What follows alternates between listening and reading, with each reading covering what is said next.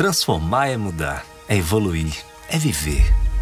Transformar é tirar os seus sonhos do papel e torná-los realidade, para ser feliz.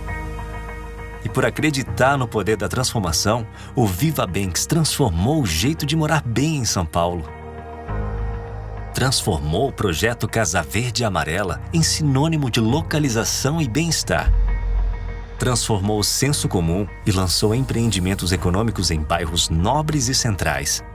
Transformou o que era básico em alto padrão de qualidade.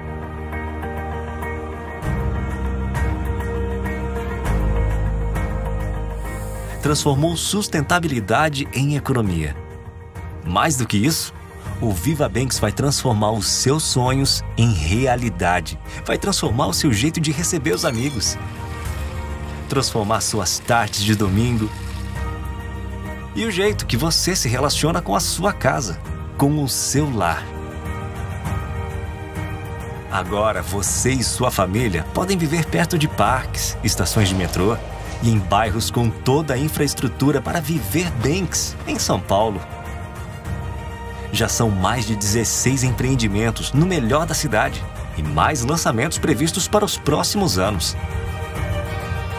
Acreditamos que todos têm o direito de viver bem e por isso temos orgulho das mais de 4.000 famílias que transformaram suas vidas em um Viva Benx. Seja o protagonista da sua transformação e conheça as condições especiais do Viva Benx, com apartamentos de 1 e 2 dormitórios de até R$240 mil.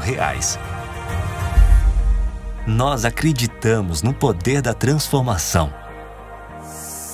Viva Benx, o melhor programa Casa Verde e Amarela de São Paulo.